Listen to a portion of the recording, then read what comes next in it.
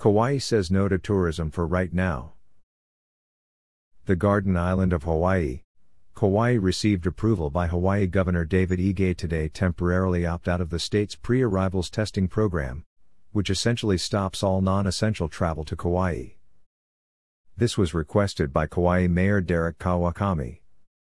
The unprecedented surge of COVID-19 cases on the mainland and the rise in community spread on Kauai are of significant concern for the Garden Isle, Ige said in a news release this evening.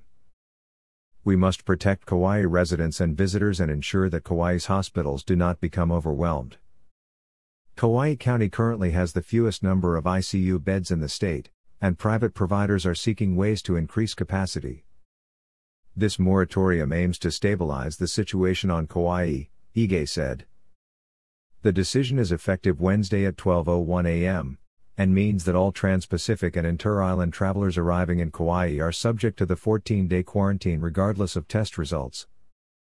Kawakami made his request in the wake of dozens of new COVID-19 infections, especially travel-related cases on Kauai. Our travel-related cases are now leading to community spread across our island.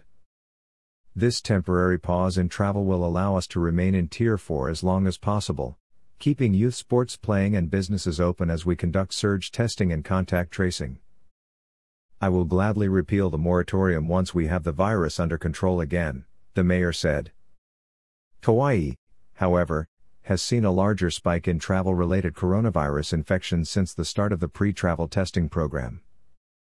The island had only reported 61 cases between March 1 and October 14, climbing to 45 cases in November. Temporarily opting out of the Safe Travels program allows the island to remain in that county's Tier 4, the least restrictive tier, allowing the county's local economy to operate. Kawakami said Kauai's low case counts prior to the pre-arrivals testing program had meant that the county could permit greater economic and social activities than the other counties. Bars had been able to operate and sporting events had been taking place.